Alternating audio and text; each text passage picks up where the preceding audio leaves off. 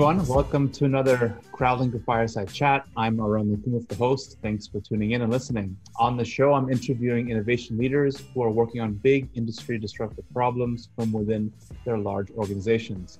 My guests have been in the trenches and have lots of practical advice to share about building quality digital products, staying agile, and fostering an innovation culture from within an enterprise. This is episode number 8, and I'm here with Anusha to talk about prioritizing innovation at Shopify and much more. Anusha is the director of product at Shopify. She leads the internationally distributed growth R&D team, focusing on building products which engage and nurture entrepreneurs. Prior to Shopify, she led product excellence at Global Payments, one of the top payment processors in the world, and held previous roles in innovation and strategic alliances at BlackBerry. Anusha lives in Toronto with her family and is usually found enjoying a cup of green tea. Thank you for joining us, Anusha. Thank you so much for having me. First question I have so that the listeners can get to know you a little better. Would you mind kind of starting off by telling us a little bit about your role at Shopify, what your team looks like, what are you working on, and where are you based now? Sure. So we have a fully stacked team on the growth R&D team at Shopify. So that means that we have developers, designers, product folks. We work really closely with data and user research that are embedded with us. Internationally distributed, so we have an Americas team, an EMEA team, and an APAC team. Okay. And we're really looking at problem spaces that are focused around commerce and looking at how we solve pain points for entrepreneurs by building products that are really adjacent to the core Shopify product. So we think entrepreneurship is really hard. We want to do whatever we can to help entrepreneurs launch their businesses and be successful. And that means that there are things that might be particular to specific locales or regions that we might build, as well as things that are universally appealing. And you've mentioned this before in different conversations we've had over the past, but I want to kind of touch upon it. You mentioned that your team, even though you're working on like growth R&D initiatives, isn't actually an innovation team at Shopify, and that Shopify is an innovation company. So yeah, can you tell us a bit more about that? And how do you think Shopify was able to kind of build this culture before and like while you've been there?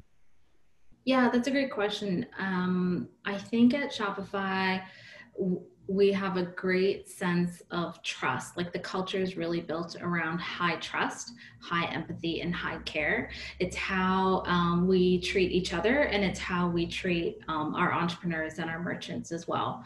And that also means that there's a lot of autonomy. And so we want everyone to have ownership and autonomy of what they're doing.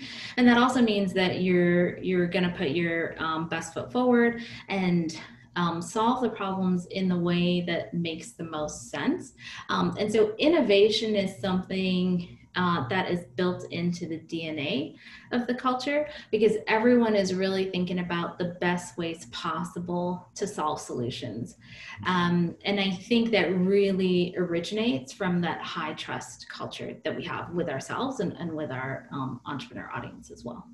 And how I know you haven't been there since the beginning, but like how much of that do you think came from the leadership team? How much did it come from then the management team that is following kind of the direction of the CEO or of the C-suite? How do you think that kind of came to be like over time and has still kind of persevered, even though it's a large enterprise now in many ways? Yeah, it is a large company. There's 7,000 plus employees distributed internationally now. I do think that it started with Toby and who's our CEO, and the company started with Toby, 15 years ago. But culture evolves as the community and the organization evolves. So the culture that was part of Shopify 15 years ago, 10 years ago, even last year is different than what we have today. And that's because it's just a reflection of who's in the organization and how they're contributing to the team. We really prioritize putting the company first, putting the team first over putting yourself first. And I think that we've been able to maintain that culture of innovation and that culture of trust because that's what we've prioritized. And I think that if you're prioritizing something, if you're intentional about something, then everyone always has it top of mind. And that's how we've been able to maintain that similar culture, even though the organization has exploded in terms of growth. There's way more people here now than there was 15 years ago. Actually, I joined a year ago, and I think since I've joined, Shopify has grown by like 35%. So 35% of the people that are at Shopify now started in the past year. So it's really tremendous growth. Yeah. Yeah. Especially I think now in this last year, big shift with a lot of businesses that were predominantly physical or retail based had to move their businesses to online, and Shopify, I think, is a big player in that dynamic. So I'm sure there's been a lot of growth in the company, just also from a revenue standpoint or from like a user base standpoint. Is there maybe, like, I know you work on a bunch of different products. Is there one or two maybe you could talk about where an idea came from outside your own team, or maybe from, you know, other areas of Shopify that, you know, you looked at and then you kind of went and built one around? Yeah, absolutely. We believe that everyone at Shopify can be a product champion, right? The ideas for what we build don't just come from product management. They don't just come from engineers either. It could be anyone in any craft within Shopify. One of the ways that we really promote that is through Hack Days. We have Hack Days a couple times a year. We actually have one coming up in a couple days. And Hack Days is a time where for 3 days, the entire company, where possible, will pause and work on something that they're interested in doing. There are quite a few projects that are already lined up. Anyone can initiate a project and anyone can join any project. And a lot of those projects that were built during Hack Days have actually gone on to ship and provide value to our merchants. One example is a video maker. So the video maker started as a Hack Days project a couple years ago. Actually, I think it was 2 years ago. It was an idea that somebody had to just help entrepreneurs with their marketing and branding to be able to create short videos. It went through a first Hack Days, got some great traction. A lot of people were interested. Wasn't quite in a shippable state. Went through a second Hack Days, kind of evolved a little bit, honed in on the value proposition a little bit more. And that's when I saw it and said, yeah, this looks fantastic. This is absolutely something that can help our entrepreneurs. And it's a project where we then worked with you and your team to help us get it to a place where we could launch it to our entrepreneurs. Nice. That's a great example. Thanks for mentioning this. I appreciate it. Can you let's kind of step back a second. So I know you as I said before, you've kind of worked and built different products, but how do you, aside from this Hack Day scenario, you come up with a lot of timely and useful products that are made available to the entrepreneurs to help them make their business better or e-commerce better in general. You know, for the listeners that are going to be tuning in, you know, sometimes finding the data and the research behind some of these ideas is sometimes difficult for some people. Yep. Where do you go to find that initial preliminary data set that you look at and you analyze and, okay, like, you know, this has some, you know, possibility, let's kind of go deeper. So like from like a research, from a data standpoint, how do you find the data? Where do you go for it? What tools do you use? Can you tell us a bit about that? Yeah. There's a cultural value at Shopify called merchant obsession. We really believe that no matter what role you're in at Shopify, no matter if you're a VP or at any level, we want you to be merchant obsessed. We want you to be as close to the user as possible. We have a lot of programs at Shopify where you can listen in on support calls so that you can hear firsthand what merchants are having concerns with. And so we have a lot of data from our own audience. They're telling us directly firsthand what they're struggling with, what they need help with, what they don't understand. And so that's the first place that we go to get a sense of what are the things that we can help with, what are the pain points that we can solve for. And that really informs our decision about what we prioritize. So our audience knows best their journey. There's a million different variations of the entrepreneurial journey, but there are certainly some common areas that bubble up to the top that people struggle with. And so those are the areas that we prioritize. So it's really interesting. I mean, listening to your customers is like rule number one for business, right? Or entrepreneurs in general. So that's a good primary data source. Are there any like in your team also, like, because I know you don't sometimes touch the merchant side or, focus specifically on the e-commerce facilities, but more like holistically for like an entrepreneur, how to build better tools for them, whether they're in the Shopify ecosystem or they're not. Right. Any kind of other research tools or secondary data sources that you go to find new ideas or opportunities to explore? Yep. So we have user research teams that will go out and conduct surveys. We have a market insights team that's looking not only at our audience, but any other research that's available.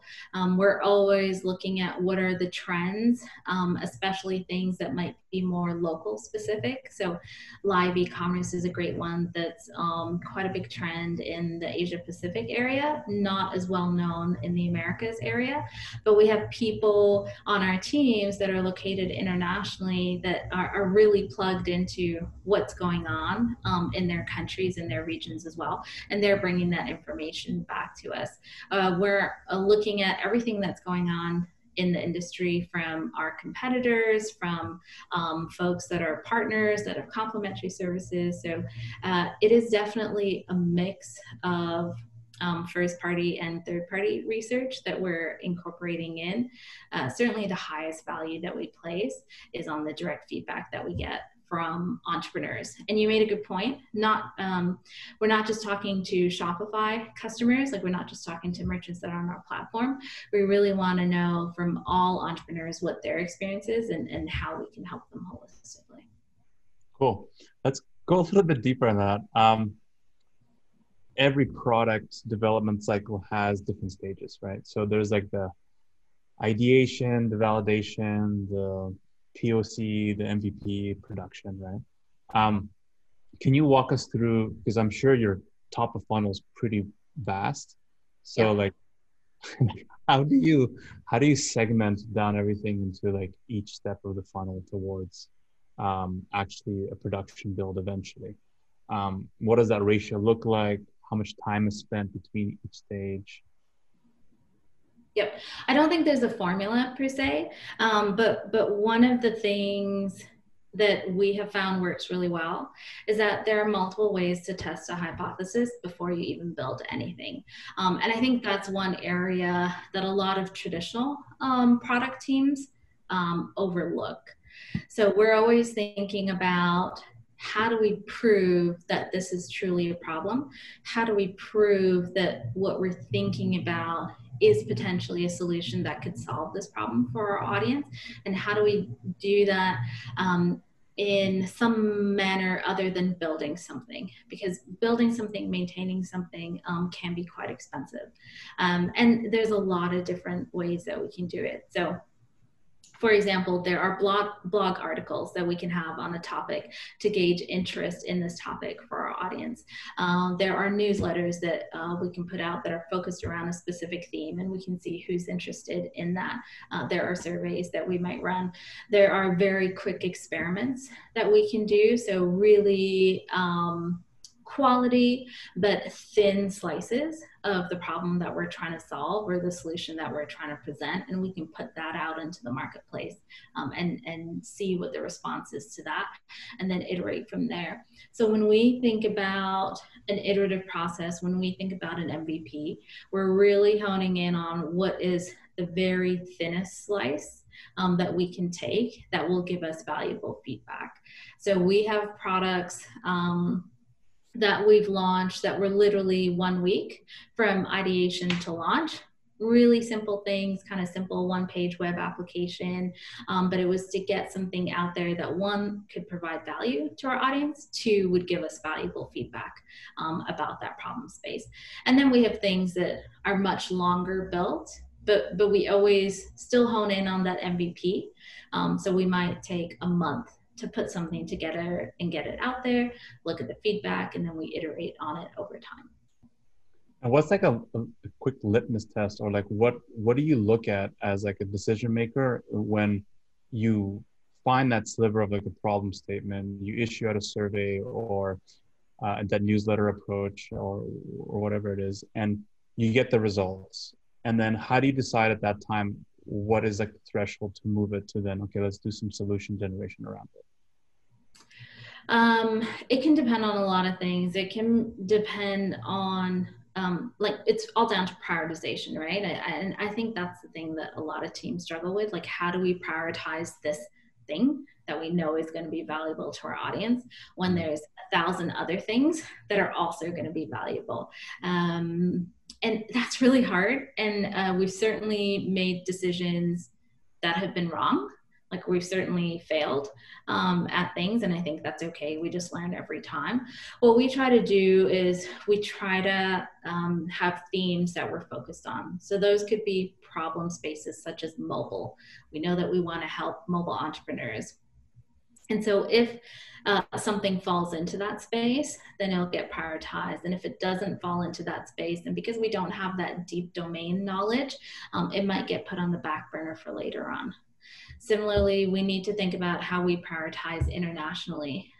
There are opportunities for how we help merchants in France. And some of those opportunities may never be as big as the opportunities that we have for merchants in China.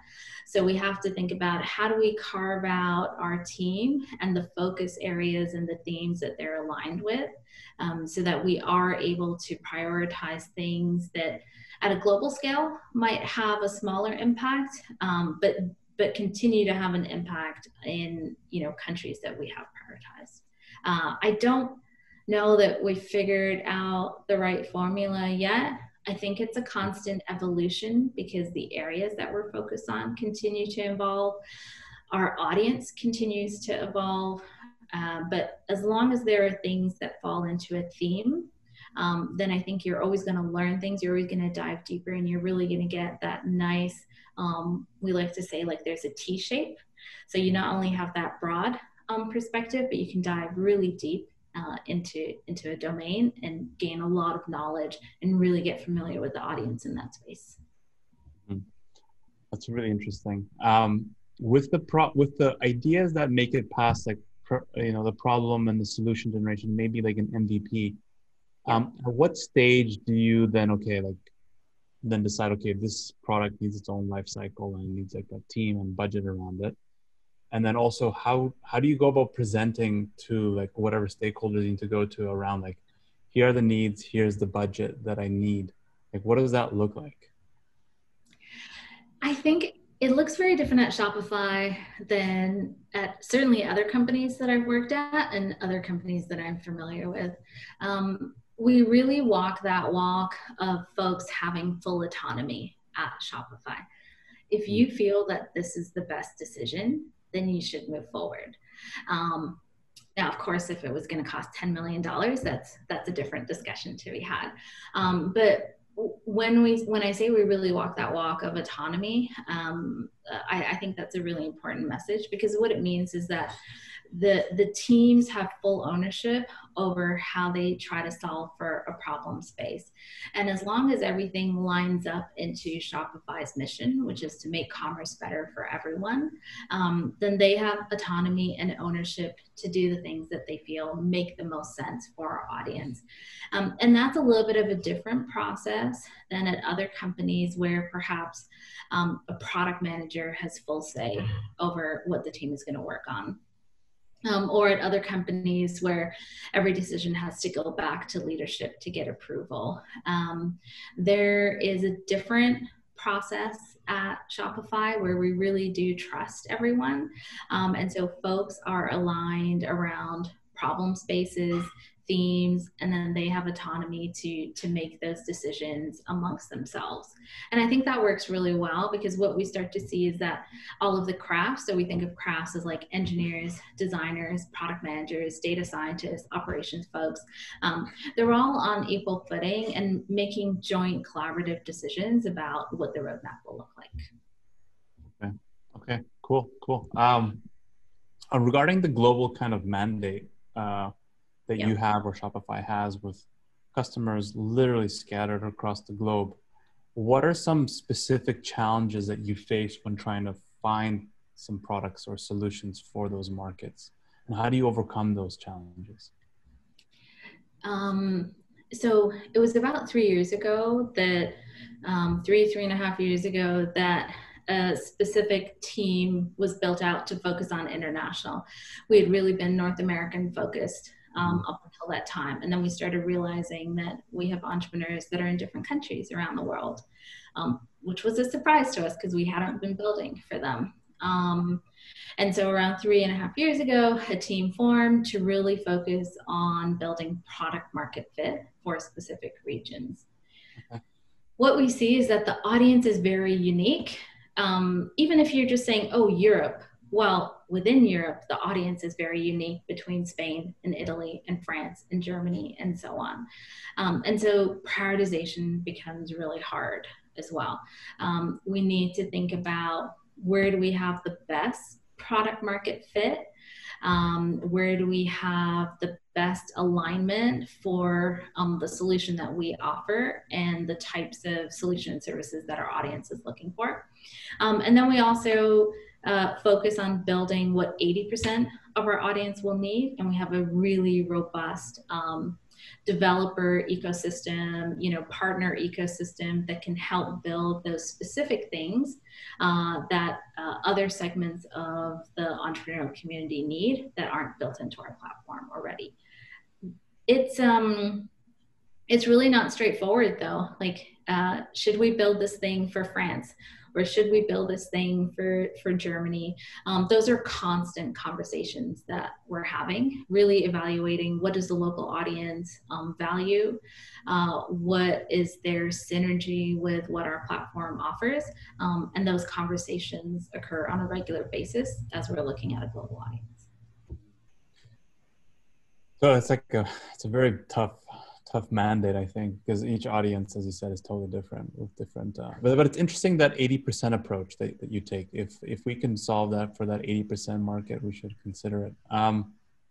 What about some metrics? So we talked about what the funnel looks like, but then how do you define KPIs for success criteria?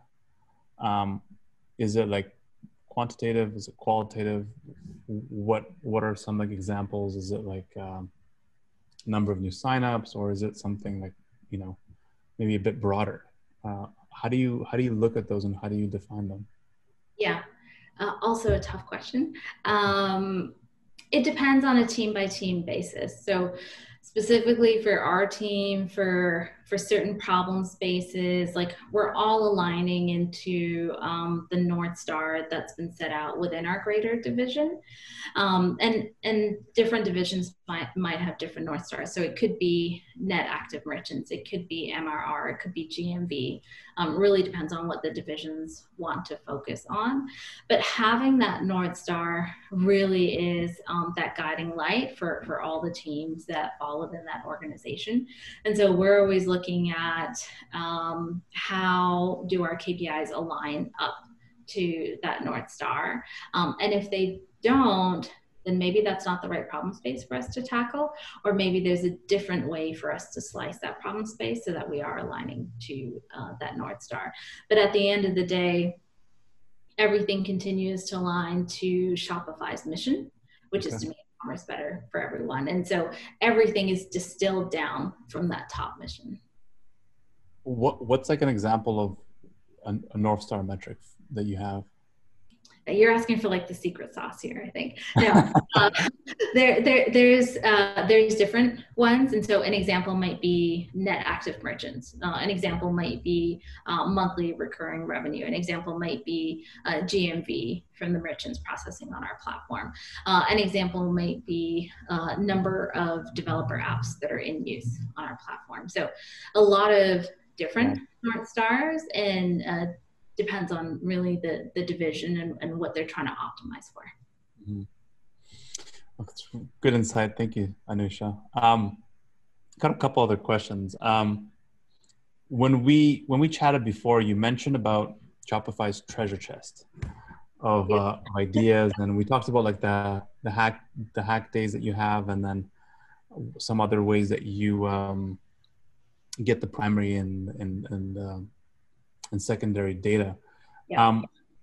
Who owns this treasure chest? Like, who manages it?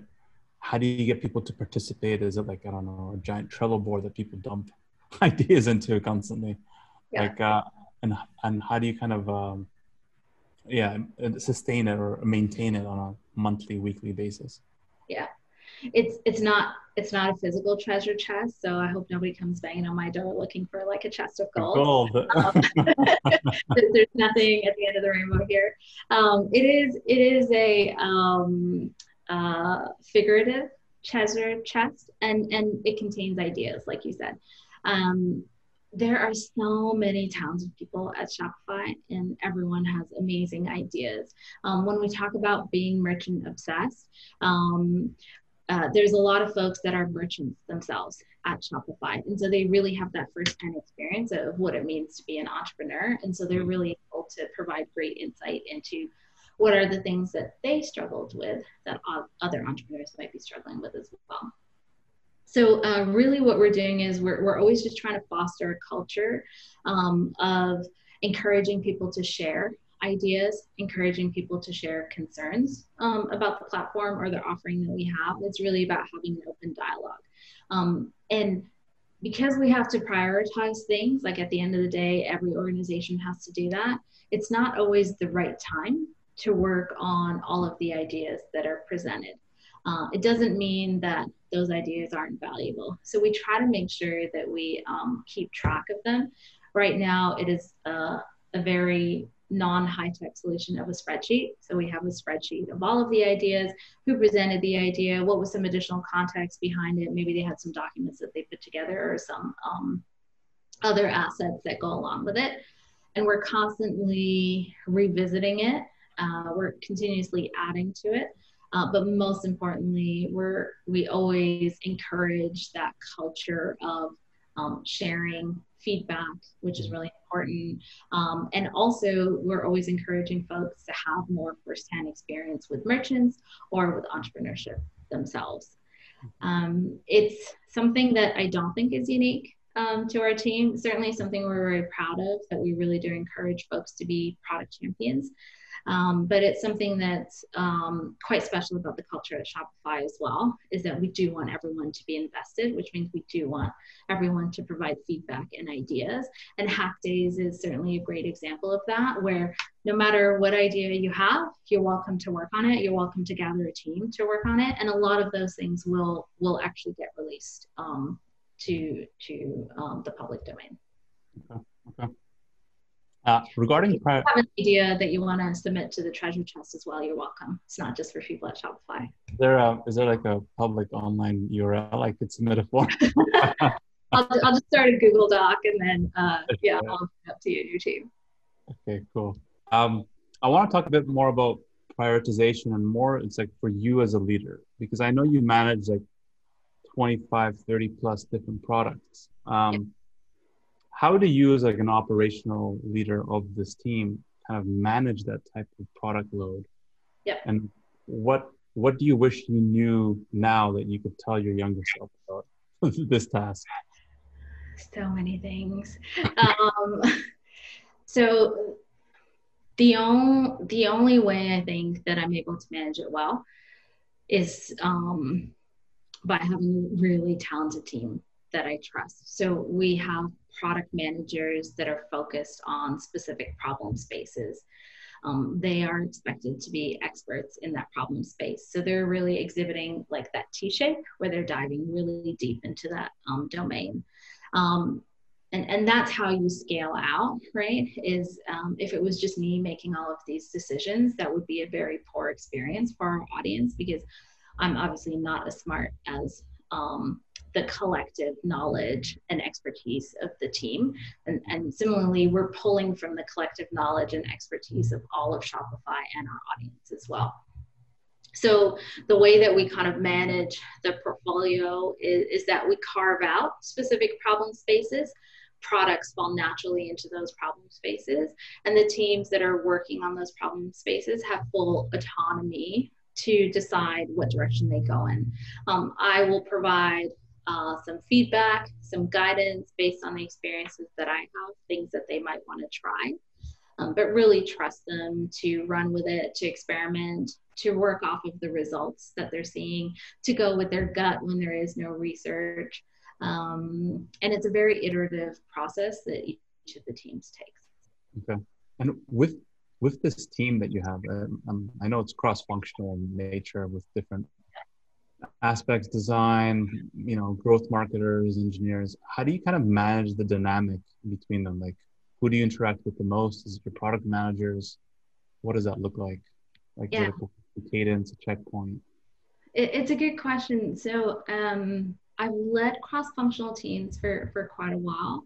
And I think that model works really well when you need to run fast, right? So when you have very defined problem spaces and you need to run fast, a cross-functional sort of single-threaded model works really well for that type of experience. When you're looking at things that are longer-term projects, deeper infrastructure related things where there's a lot of high dependency, a matrix model works a little bit better.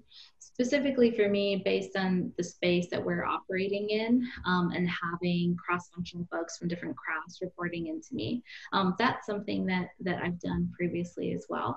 What I find works really well is when the teams are aligned to the outcome that they're trying to achieve. And so we talk about problem spaces and they're aligned to problem spaces, but really they're focused on an outcome. And the outcome might be to increase the number of entrepreneurs that we have in France by 10x, whatever it may be. And when folks from multiple disciplines are aligned on an outcome, amazing things will happen. We really expect them to work together in what we call a multi-factor model. So they're really bringing their expertise from their crafts, bringing their perspectives, and together they're defining what that roadmap is. And so I don't find myself interacting more with one craft versus the other, because I think they're all equally important. You need data to be able to make good decisions. You need design, research. You need product managers. You need developers. Like, you need all of those to be able to make decisions and to be able to execute well. And so the way that I typically manage my time is to work with teams to focus on the outcomes that they're trying to achieve and to help them see if they're tracking towards it. I was a developer way back when I started, so engineering is close to my heart. I've been in product for a long time, so product is close to my heart as well. But at the end of the day, you need all of the crafts to come together to be able to achieve something special. It's kind of unique, actually. I really like the perspective of looking at outcomes and getting everybody aligned together. Yeah. You've been at Shopify, I think, enough of a time to see some cool ideas or innovation come from internally. What is like the most unlikely place that you've seen an idea or an innovation come from? Internally? I don't think there's any unlikely place. Like, the culture at Shopify is that we expect everyone to be invested in this space. And so just to give you an example of how much folks really walk that walk, is earlier this year when COVID, shut down, we shut down our offices due to COVID, everyone pivoted. We had a hack day soon after. to really encourage everyone to think about how we can improve working digitally with each other. And so there was a lot of ideas that came through, like new whiteboards, all kinds of stuff. And we have an amazing culinary staff that was taking care of all of the meals when we had offices. And they also pivoted and put together some amazing ideas for cooking from home, recipe books, videos. And it's not something that you would typically expect, right? I think when folks traditionally think of hack days or of innovation, they're thinking about things that come from engineers or product managers. But to have every single craft truly invested in this audience and invested in making entrepreneurship better means that we're seeing ideas that come from everywhere. And I love that in this culture we encourage that, and that everyone truly does feel empowered to put forward ideas, and that they have a space to work with engineers on seeing these things come through. And I think that's where you really get to achieve scale, and that's where the whole company gets to be innovative, and there's not just one team that's carved out to do it. Really cool. I like that ability to change focus and create the recipes. I think that's cool. I mean, everybody's at home, so. Yeah. And we had a number of folks that ate all of their meals at the office. Like, I'll raise my hand. I did as well. The food was phenomenal. And I'm not a good cook. And there's a bunch of people that never had to cook at home. And now all of a sudden, in March, everyone went home and had to figure out how to do groceries and how to cook and how do you put stuff together. And the culinary team did an amazing job of guiding us through that. Next couple of questions I have is more like on a personal side. Innovation is tough. It's tough to manage people. It's tough to stay at the forefront of like the mindset of driving change. What can you kind of pass down, or what advice can you give to other innovation leaders in terms of how to keep that mindset competitive? Kind of how do you motivate yourself to stay at the forefront of what you do? I think the previous example about culinary staff pivoting is perhaps something that is important for people to remember, is that innovation can come from anywhere. And it's really about being open to it, being open to discussions from any part of the organization or any part of your kind of external partner community as well. It's easy to get jaded. I think typically when you're in an R&D team, you're used to working with R&D folks. And so that's kind of what becomes more of the norm. But it's really important to embrace diverse perspectives, and diversity can come in many different forms. And I think the part that's important to remember for R&D teams and engineering teams is to embrace that diversity from other crafts as well. That's something that we have to remind ourselves all the time. And the best way to do it is really to exercise that muscle of collaborating with different crafts all the time. So talking to the culinary team about what's going on in their world, talking to support about what's going on in their world. And the more that you exercise that muscle, it becomes more of a natural instinct. Are there any kind of like, any other ways for you to learn about the field, perfect your craft? Who do you kind of turn to for advice as well when you're kind of struggling to figure out a specific problem? Yeah, it's sort of like we're in this digital age where there's an overwhelming amount of information, right? There is a lot of places where different people can learn based on kind of what their style is. So there's books that you can read. There's a ton of information on different websites, on Reddit, on social. There's also, certainly within Shopify, there's a lot of great mentors that I have here, people that don't have the same background as me, but have a lot of interesting perspective on things. For me personally, my personal style of learning is by talking to people. I'm more likely to retain something if I hear it and discuss it in a conversation with someone versus reading it in an article. But that's my personal style. So I tend to do a lot of coffee chats with people in the organization, folks that I've never met. I might see their name in a Slack channel or something, be like, oh, that sounds interesting. I want to connect with them. People that are from different crafts and so on.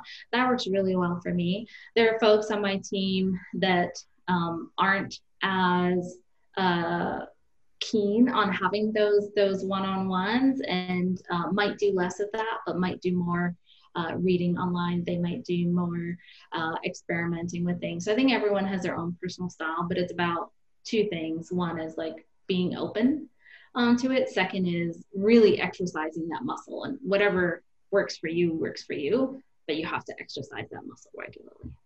Yeah, fantastic. A couple more questions, Anusha. Can you share some shoe size or something? Now you said personal questions. No, I won't go that deep. Can you share any current in progress or anything innovative that you're kind of currently working on a new project that came from the treasure chest, or anything just cool that you want to share that you're currently creating? Yeah, I mean, I think that everything that we do, we hope is an innovative solution for our entrepreneurs. One of the spaces that we've been looking into is live e-commerce. I think I mentioned this a little bit earlier too. Live e-commerce is a trend that's really big in Asia Pac. It's not as big in North America. It's relatively well known in India as well. So that's an area that we find really interesting. What is live commerce? Maybe for the people who don't know. Oh yeah, thank you. So live e-commerce is where folks are selling things live through social. So Instagram there's an opportunity to do this to Instagram. There's a lot of great applications in the Asia Pacific area where you can do this. So you're watching someone kind of demo a product, and then you have an opportunity to buy it live in real time. It's a little bit like QVC on TV, but on your mobile phone or on a website. So that part is really interesting, that kind of live real-time aspect of it. So we're thinking about that, and what does that mean? Video, when you think about video commerce, there's a lot of technical considerations around it, just in terms of bandwidth and so on, as well as like the experience of it. So that's an interesting space for us, and something that we're thinking a little bit more about. I'm not taking note of that one. It's interesting. I always love also ending these type of chats with some quick fire kind of questions that are like, hopefully we get some good golden nuggets from this. So they're one-liner kind of answers, one-liner questions, one-liner answers. So the first one is, what is something innovation leaders should stop doing as of tomorrow? What is something innovation leaders should stop doing? It's easier to say what they should start doing or what they should continue doing. That's the next question. Okay. So I think I'll rephrase it maybe, because I think the start and the stop go well together. So what is something that an innovation leader should start doing? And I think that is to be open-minded to different perspectives. Mm-hmm. So the only way that we get to see things that are different than our lived experience is by being open to different perspectives. I know you said quick fire answer, so I was going to dive into it. I'll just stop there. No, so having a different perspective or mindset, being more open, right? Being open to other people's perspectives and mindsets. And that can be different crafts, different backgrounds, different countries, whatever it might be. I think different comes in many forms, and it's just about being open to those perspectives. Okay.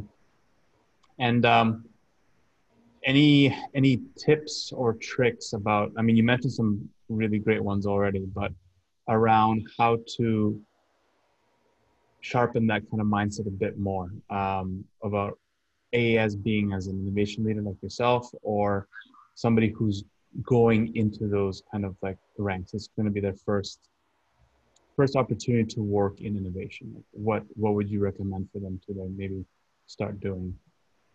We have a cultural value at Shopify that is thrive on change. And I think that that applies at an organizational level as well as on a personal level, regardless of what stage of your career you're in.